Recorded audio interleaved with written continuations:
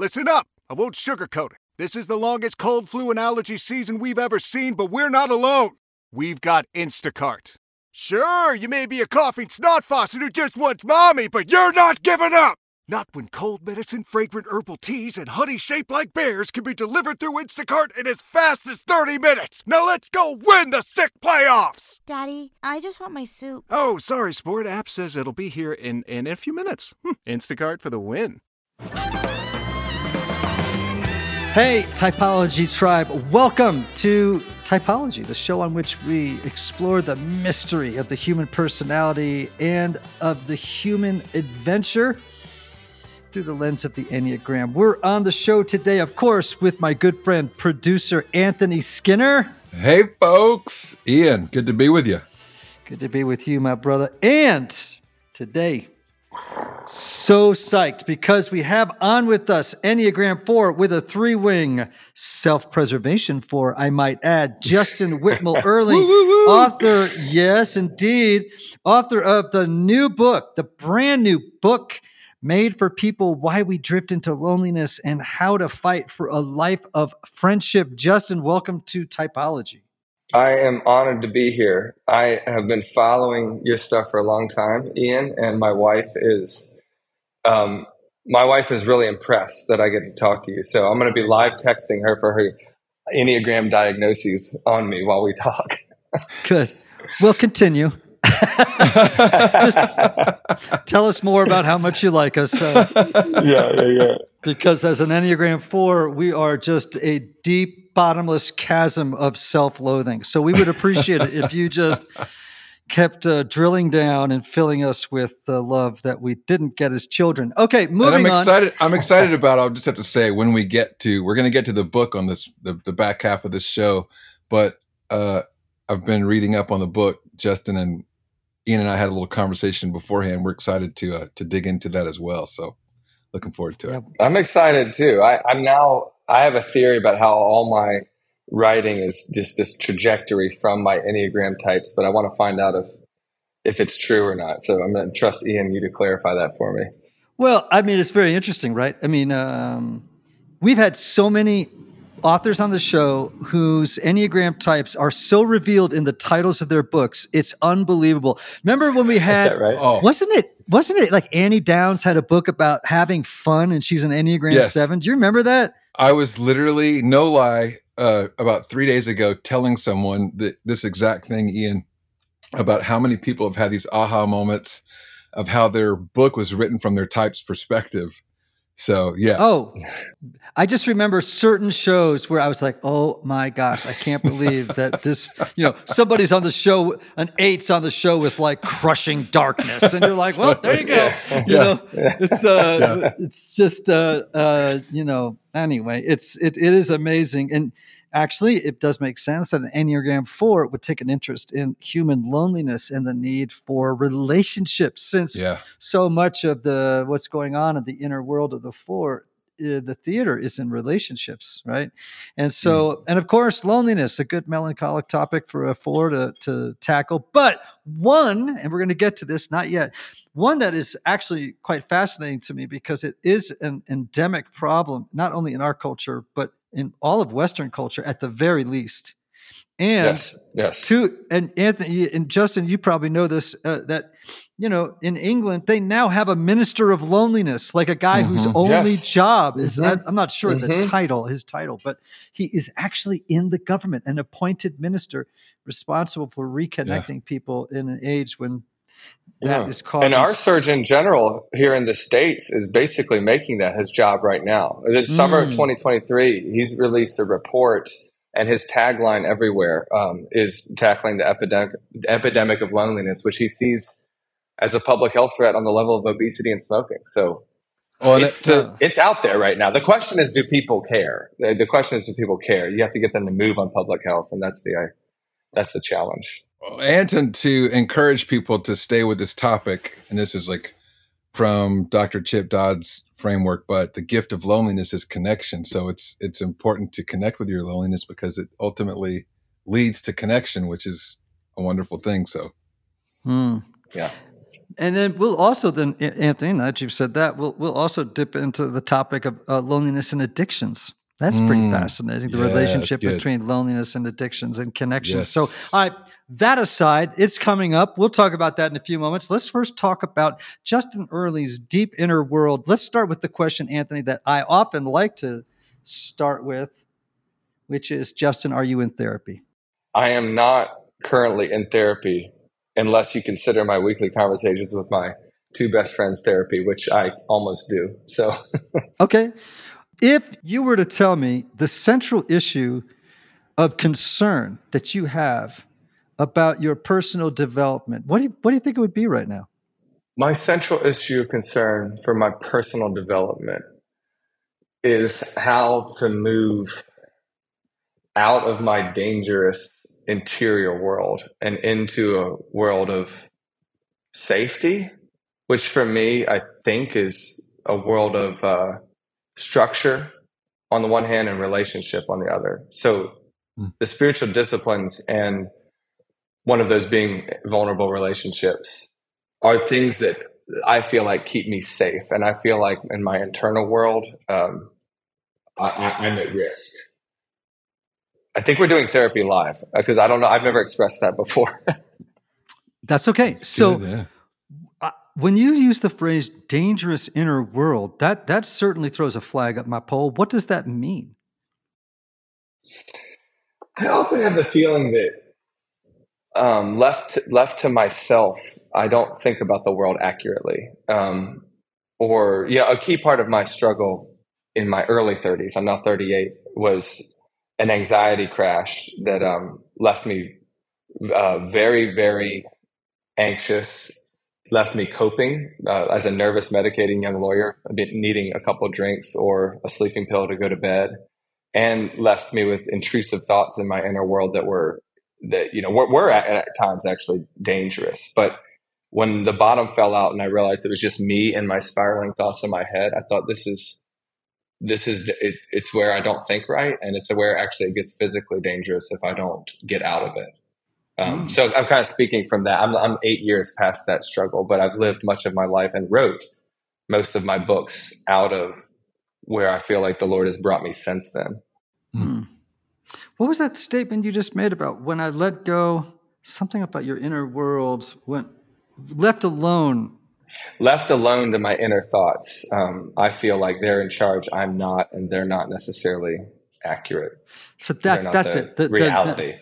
Right. And so that really does speak. It's a very profound statement, right? That part of the reason that we need other people is left alone with our own thoughts. We can get lost in unreality. And as Thomas Merton said, nothing can be more dangerous to the human soul than to be lost in unreality, particularly spiritual unreality. So, yes. Wow, that's interesting. So, it also sort of parallels something Anthony and I were talking about today, that, all types have different focuses of attention, like things that they pay attention to. And I won't go too far into this, but it's worth mentioning, right? Like there are 3 different types that are very self-referencing, right? They're very concerned about their own inner world. Then you have others that are very other-referencing, and they are more concerned with the inner worlds of other people. And then you have others that are ping-pong between the two concerns. Right?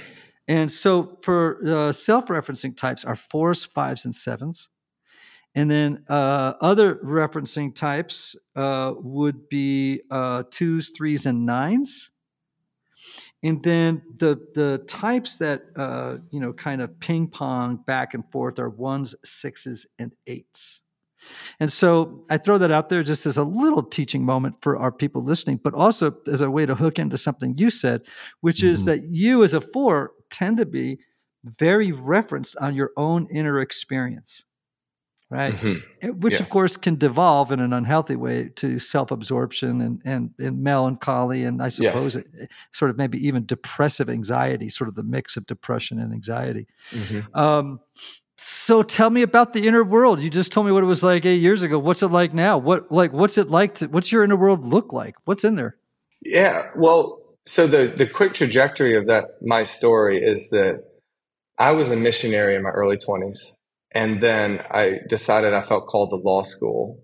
And it was right at the pivot of law school and lawyering, my first year as a lawyer, that I had this anxiety collapse that I told you about, where I just totally fell apart. And this is extraordinarily condensing the story. But I realized through that struggle that I had my worldview really 100% on. I was a man of the mind. I learned a lot in my missionary years in law school, but I had assimilated my life of habit to modern lawyering and law school, which is, just sort of like the white collar pace of life on crack. I mean, I was always on my phone, always distracted, always adding more to my schedule. And in retrospect, I see a lot of those habits shaped me in anxiety. And my life, building out of that, I had an incredible spiritual epiphany that I think my head could go one way towards good worldview. My habits could go the other way towards, constant rush and busyness and distraction. And my heart would tag along with those habits every time. And so I think as a good 4, always felt that I wanted the freedom to do whatever I wanted to do, to sort of be special and do things my own way in any given moment. But my crisis led me to a place where I realized I'm not going to be healthy if I live that way. I need well-trodden patterns to lead me towards health. So I started leaning into the spiritual disciplines really, really intentionally. That was my first book, The Common Rule. And I would say my life now, this is how I promise I'm getting to your question.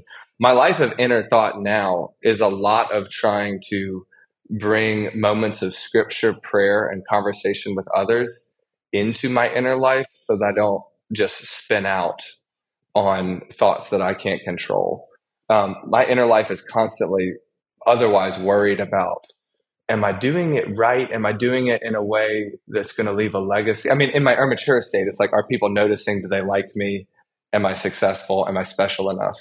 But now it's I try to interrupt those patterns of thoughts with, what does scripture say about me? What do my friends think about this pattern of thought? How could I take this spinning thought into prayer? And so I guess, Ian, I'm constantly thinking about trying to pull the inner world outward, because that's where I find health. Okay. Very 4-ish. And very self-pres 4. So let's talk about that for a second. So for those of you, you weren't on before we started, but Anthony and I were talking about how we were looking over your press kit, and we were like, I bet this guy's a self-pres 4, right? With a 3-wing. Self-pres 4 with a 3-wing. And then you get on, and I had a bet, right? That I had it right, just based on your picture, actually, and on the, it's a guess. I'm not presuming I was right, but I was like, right. I got $50. So, and then sure enough, you come on, and your wife, I guess, is a ninja Enneagram person, and she is. Said you're a self-pres 4, and I want to just sort of, because you don't. Your ambition, there's a little bit of that 3-wing thing going on, but that drivenness, all that stuff. Actually, the desire to be a white collar lawyer, all that. You are the counter type of the 4. You are not a social 4, so you don't. The self-pres 4 tends to be long suffering, and others don't see the suffering. They don't see it. The self-pres 4 definitely experiences it, but doesn't show it to others. Social 4 shows it to others. Yeah, my wife says that's why I hate complaining. So she says, you tell me, I don't like to tell people or show people that it's hard. I like to try to barrel through it. Is that part of the people don't know? 4s are more stoic. Yes. And strong in the face of their own pain than the other 2 4s are, right? And the deadly sin of envy is much less apparent in the self-pres 4 than it is in the other 2. Though you experience it you might experience it internally, but less so than the other 2 for sure.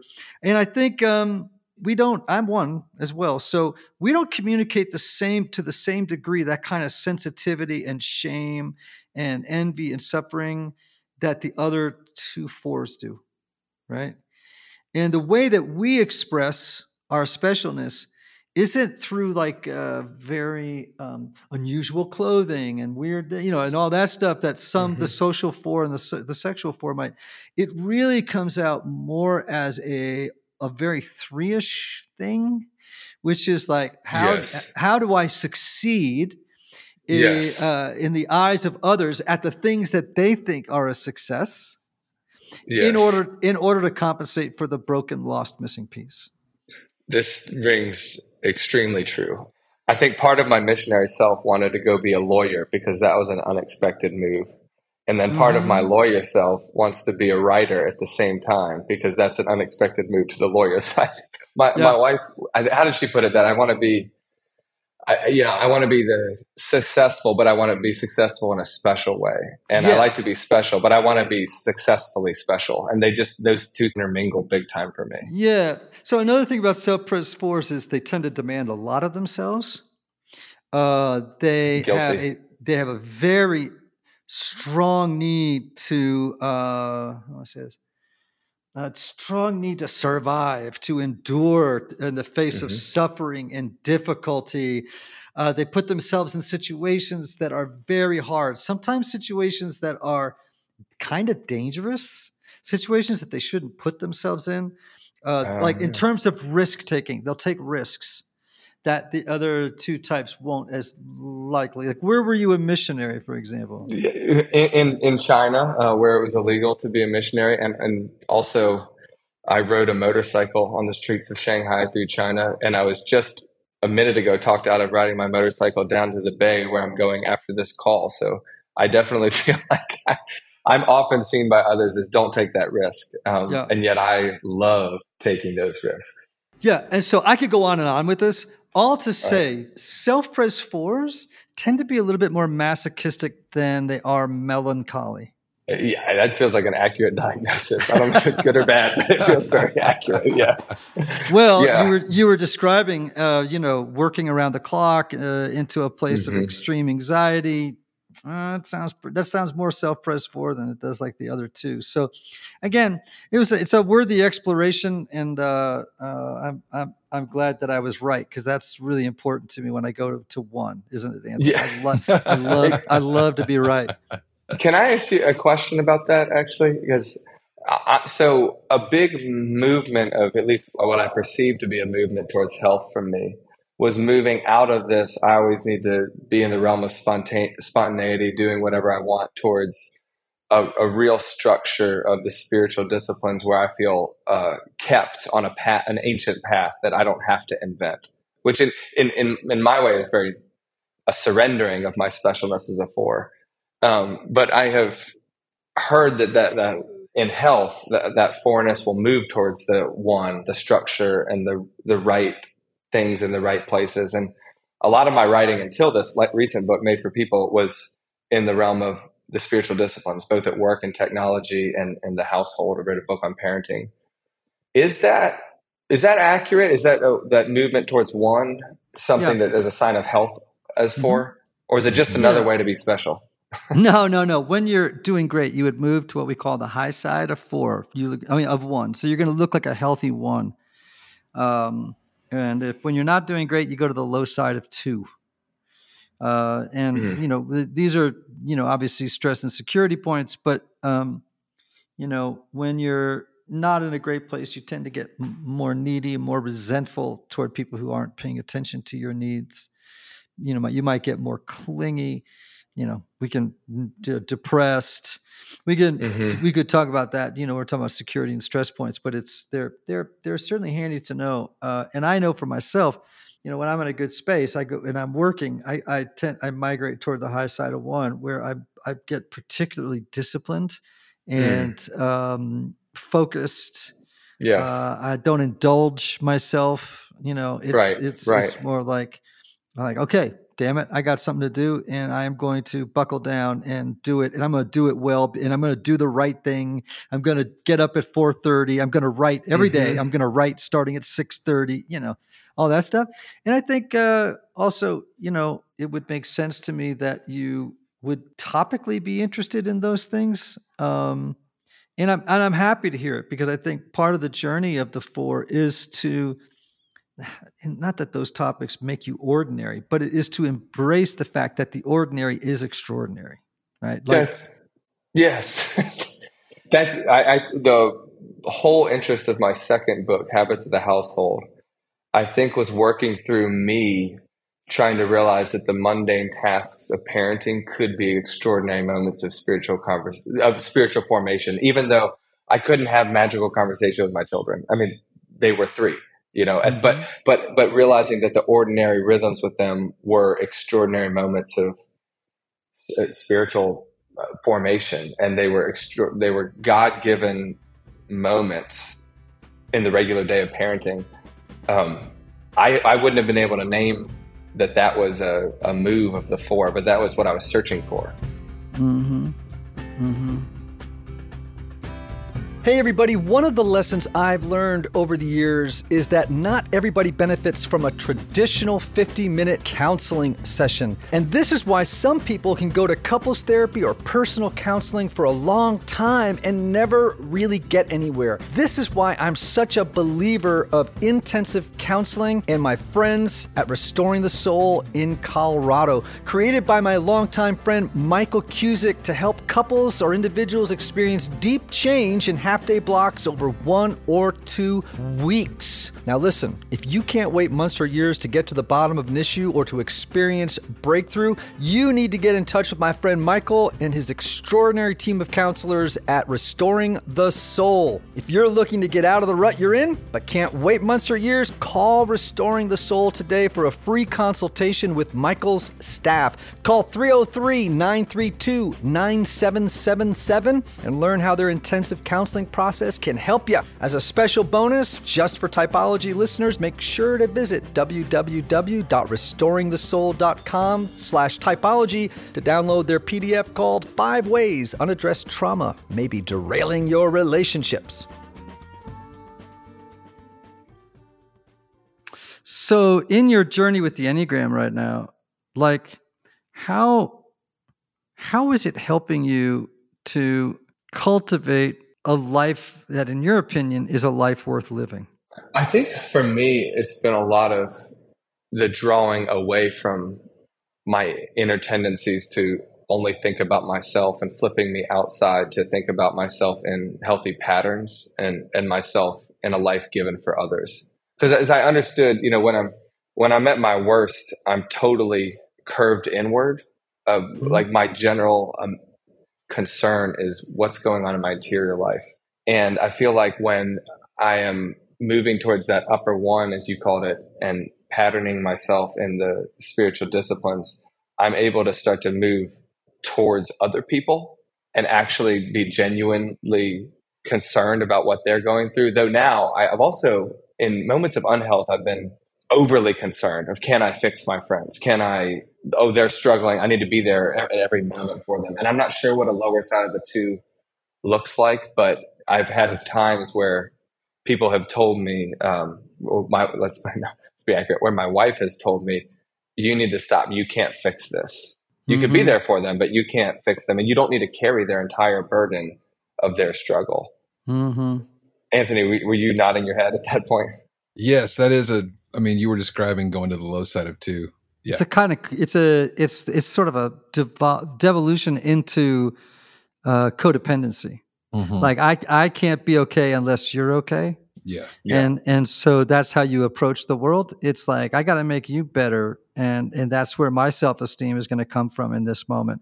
And so it's not actually altruistic. There's a string attached, which is like, if I can fix you, I'm going to fix me. And so, that's where it's unhealthy. Yeah. And I've noticed that in my low times, that my sort of voracious, insatiable desire to fix somebody else, which starts to look a lot like I need them to be better. Otherwise I can't be better. Mm-hmm. But I've found, I'll say this. I see in one of my sons who's a lot like me. He's always looking for the next piece of candy, the next special movie we're watching, the next outing we're doing. What's special about tonight? What's special about tonight? And my wife and I always look at each other and I think like, yeah, that's me. I'm always looking for what's the next exciting thing that is going to disrupt the ordinary grind of my life as a lawyer, parent, writer right now. But in health, and I think this is where the Enneagram has helped me, is realizing just being even keeled is a sign of health, I think, for someone like me. Mm-hmm. And so I sort of try to set that as a new target. I try to tell myself, nothing could happen before you go to bed tonight, and that could still be a great night. But it's very hard for me to believe. I always am looking for the exciting thing. And I'm very much like my child in that way. I don't know if you have any words of wisdom for that. Is that my fourishness coming out? Is that three-wing or? Well, sometimes it depends on the teacher. Fours, the subtype self-pres can look a lot like a 7. We have sort of we kind of can express a need to be light at times. Mm-hmm. Because of all the, we suffer, we're long suffering people inside. And so periodically it's like, okay, I need to go in a hot air balloon or something. And so it can look kind of 7-ish, right? Actually, when I first read the Enneagram, that's what I thought that I was. Because there was this maybe hedonistic impulse to the 7. That I resonated with. Like after all the inner wrestling and the striving of my 3-wing was done, I just want to go binge. Or something. Well, yeah, and here's how you know the difference. 7s do not have anywhere near the kind of access to their emotions that a 4 does. So, you're not a 7. You just have some characteristic traits of a 7 because of some of the internal dynamics of what happens on the inside of a 4. Right? It's part of a solution. Right. That's right. They also, it's interesting that we've been talking so much about 1s because the self-pres 4, they're very concerned with autonomy and self-sufficiency and working hard, which makes them look like a 1 sometimes. Mm-hmm. Mm-hmm. But again, compared to 1s don't have that kind of access to the kinds of feelings, right? They don't go as up and down as 4s do, right? Their mood doesn't fly up and down anywhere near as much as a 4s would. And they also don't express their feelings as openly as a 4 would because why? Particularly dark emotions. Why? Because the 1 would be thinking, I need to tamp down animal instincts and feelings, which if were they to be aired publicly would be deemed inappropriate. Right? So because of being appropriate and being, having all that stuff is important to them. So they're going to push those down and then bring up their opposite, right? So if they're envious of somebody else, they're gonna bring it up as admiration. That'd be of that other person. So and it's called reaction formation. Don't need to go down that road. But all to say, self-pres 4s often look like 3s, 1s, or 7s. Or 7s, yeah. Yep. I was going to say that. That makes sense. All right, let's talk about loneliness because I love that a 4 wrote a book about. Who better to write a book about loneliness than an Enneagram 4? Well, actually, maybe a 5, except a 5 would talk about isolation, which is different. Mm-hmm. That's sort of self-imposed kind of a deal. And I want to know what we know that this is a hot topic right now in culture, but what drew you to write about it? Well, the right answer is the hot topic in culture when an epidemic of loneliness and all that, blah, blah. The real answer is much more local. The real answer is I personally feel like I would not be walking with the Lord the way I am today were it not for friends who kept me along this journey, who have been my guardrails, my guides, and at times just carrying me. And I look around at it could be colleagues, it could be people in my church, and it could be people who are friends or used to be friends. And I see this drift of American life to become busier, wealthier people who used to have friends. It's this unceasing current. And if you don't swim against it, you're going to become lonely, if not also isolated. And we can talk about what the difference is. But standing where I am today, I look at the people around me and I think, man, the difference between those of us who are persevering or getting crushed by life is whether or not you're walking through life besides close friends, people who really deeply know you. Because we all experience hard things. We all experience suffering. We all, mental health struggles and all that. But if you walk through it alone, you will be crushed. And I have started to see this as such a pattern and a dangerous pattern in people close to me that and it's simultaneously such a gift to me that I have in my friends. I felt this is almost a missing piece, a missing piece of how to live well in the modern moment we live in. Is you need to recover friendship as a spiritual practice, not as a luxury that you'll get to later, but as an urgent spiritual practice now. It's so interesting because, I guess back in probably 12th century, that Aelred of Rievaulx, who I'm sure that you've read, wrote a marvelous treatise called Spiritual Friendship. Did you ever read that, Anthony? I haven't read that. So Aelred, Aelred of, I don't know how to say it, but Rievaulx, I guess. Rievaulx, that's what I say too. And so this idea of spiritual friendship is something that I love that you are reintroducing to the cultural conversation, because I think we underestimate the importance of relationships outside of the context of marriage, for example. Yes, that's a big emphasis for me. That's right. So, in fact, it's interesting. I have a friend of mine who said it's too bad that in the church we don't have a liturgy for covenantal friendships. Wow. Which that's a very Episcopalian thing to do, because some kind of liturgical service that marks two people's commitment to a lifelong friendship. I love that. In one sense, that's what I'm attempting to give in this book. There's not a brief sayable liturgy for that. I do give a liturgy for confession, though, between friends, of a way of practicing becoming vulnerable. But the term that I use in this book is covenant friendship, which would be very much like what Allred was talking about with spiritual friendship, but in a time where a friend is something you do with a click on Facebook, right? I feel the church needs to recover the deep spirituality of friendship. And so I use the word covenant friendship as a way to describe something different, which to me, the definition is someone who knows you fully, but loves you anyway. Mm-hmm. And that to me is a reflection of the person of Jesus, who knows us completely and yet loves us regardless. So when we walk that deeply with our friends, when we know really what's in their head, and that was so important to me in the struggle that I mentioned, that other friends understand the depths of what I was going through and yet look at me and say, Justin, I love you and Christ loves you anyway. That was the most tangible way, maybe ever, that I felt the love of Jesus as reflected in a real friendship. And so covenant friendship is a way to elevate that kind of relationship and say that this is an urgent spiritual need. It's also an urgent physical need, but it is not something that you can live without. Yeah, I think you ought to just very briefly just touch on the physical dimension of it, because of the research on loneliness. Just dig in on that.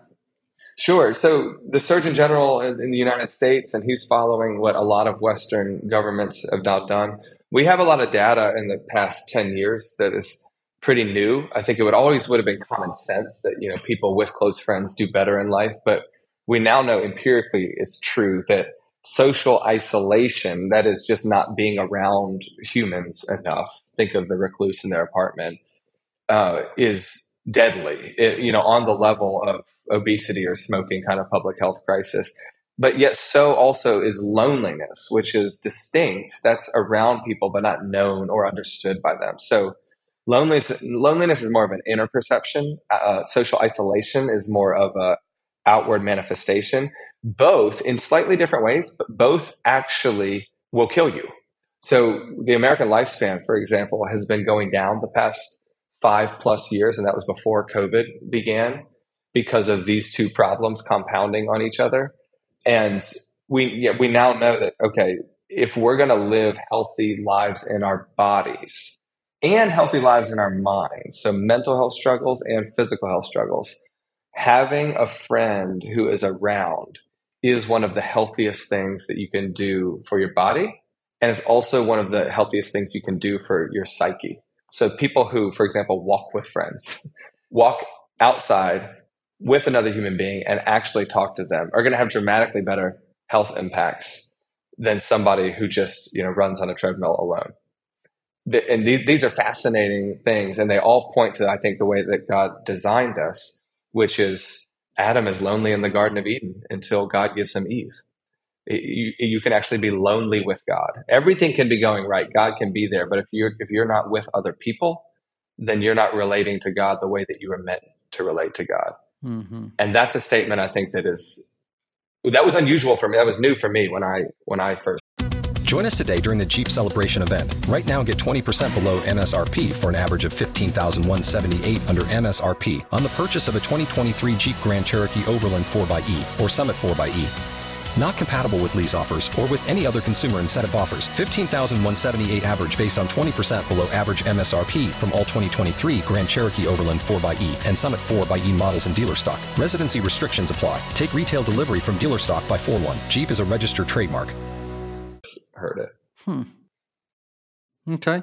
So you mentioned this season of anxiety 9 years ago. And so what role did loneliness play in that, if any? Fortunately, Ian, I would say none. And this is actually part of what I meant earlier when saying that if it were not for friends, I might not be who I am or be around today. My experience of that anxiety and sort of crushing panic, that bottom falling out of my life, it became dangerous. I started to have suicidal thoughts. I started to not be right in my head. And I think I would have potentially gone somewhere very dangerous, except for the fact that very quickly, almost compulsively, I gathered friends around me and I said, this is what I'm going through. Now, fortunately, I had friends who were willing to listen and willing to walk with me. But it was those conversations that I felt were slowly saving my life. And so I have to honestly say, fortunately, loneliness did not bring that on, but friendship is what brought me out of it. And that's a big part of my concern for the modern church right now, is that almost ubiquitously, most of us are experiencing really serious mental health struggles. But whatever suffering it is, if you walk through it alone, it will crush you. So loneliness is that exacerbating factor on top of life that often makes the difference of which way your health struggle turns. And that's why it's so important. Wow. Well, so in the book, you sort of lay out some strategies or ways that people can move toward friendship. Talk about that a little bit. I divide up the book into arts and habits of friendship. And I talk because, friendship is not a habit, even though, as we've talked about, a lot of my writing was about spiritual disciplines and habits. But I don't think I can look anyone in the eye earnestly and say friendship is all a habit. It's as much art as habit. And so I write about 10 different arts of friendships, and each one has a habit. So some of the key ones, for example, are book starts in vulnerability. The art of opening yourself up and telling secrets. Mm-hmm. And that comes with the habit of confession, sort of building a habit of meeting with people and talking honestly. Mm-hmm. Another big one, chapter 4, is the art of forgiveness and the habit of saying sorry. And that was a huge one for me writing the book, because I started to think about all my own broken relationships and how, a lot of friendships don't work, right? Unlike marriage, you can lose a lot of friendships and still be healthy. But if you have friendships are always made of two ingredients, a center and another center. So if we don't learn how to practice forgiveness, to act out apologies, then we can't do friendship. So that, and then I'll just give one more example. Another really big one was the chapter on technology, because I think technology has really aided my friendships in some ways, of intimate group chats or text chains and things. But they're also the greatest danger to deep relationships right now, because I say technology is a snack, embodied relationships are the meal. And if you just eat snacks, we know what happens to your body. You have the feeling of being full without ever being nourished.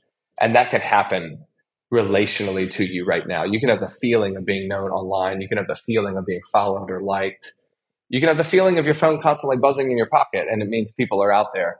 But remember, loneliness is when you're around a lot of people, but none of them truly know you. You have this perceived feeling of being seen, but not known. And when we live on these digital snacks of relationships, we start to deteriorate just the way our body does if we only ate snacks. So that's a big practice in the book is saying, keep up with your friends on texts, but make a rhythm of embodied conversation on a weekly-ish basis. Wow, man. This is like such a, not just timely, but, such an important topic for all of us to begin to wrestle through and to inventory. I'm pretty fortunate. I have a lot of great relationships. A couple in particular that are, very lifelong friendships, and very confessional friendships. They're friendships that, we have the kind of friendship that, hey, Anthony, are you typing right now? I am. I'm inspired. I'm writing some stuff down. Are you writing notes right now? Yeah. Because over here it sounds like a gun is going off in the background. It's an idea I've been playing around with that goes along with everything we're talking about, and I was just putting it down again in words. All right, Justin, I just want you to know that we have done 300 shows probably. I think more than that now, right? 350 shows, Anthony? Yes. Oh, and that is the very first time I have ever heard him taking notes in the middle of a show. Hey, Ian, that makes me feel so special.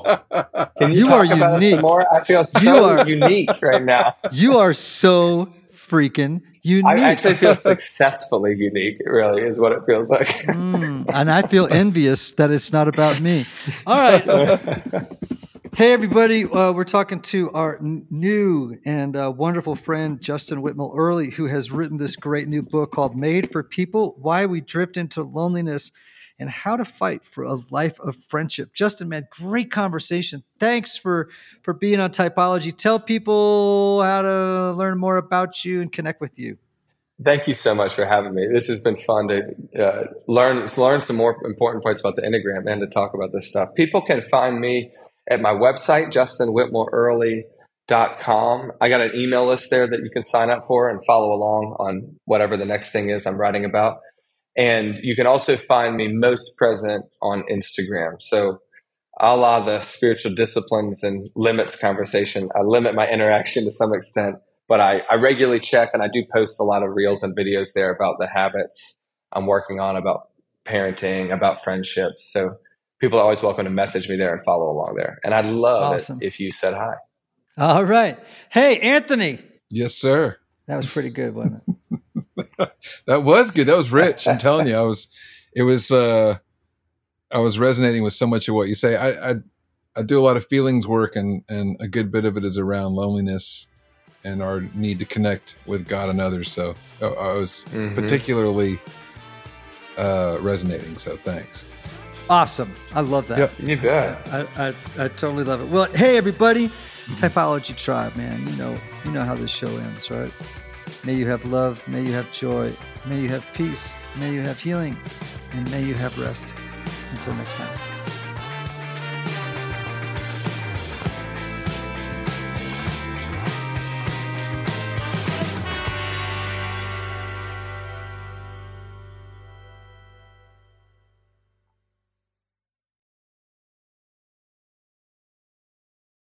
You've worked hard for what you have. Your money, your assets, your 401k, and home. Isn't it all worth protecting? Nearly 1 in 4 consumers have been a victim of identity theft. LifeLock Ultimate Plus helps protect your finances with up to $3 million in reimbursement. LifeLock alerts you to identity threats you might miss. And if your identity is stolen, your dedicated U.S.-based restoration specialist will work to fix it. Let LifeLock help protect what you've worked so hard for. Save 25% off your first year on LifeLock Ultimate Plus at LifeLock.com/aware. Terms apply.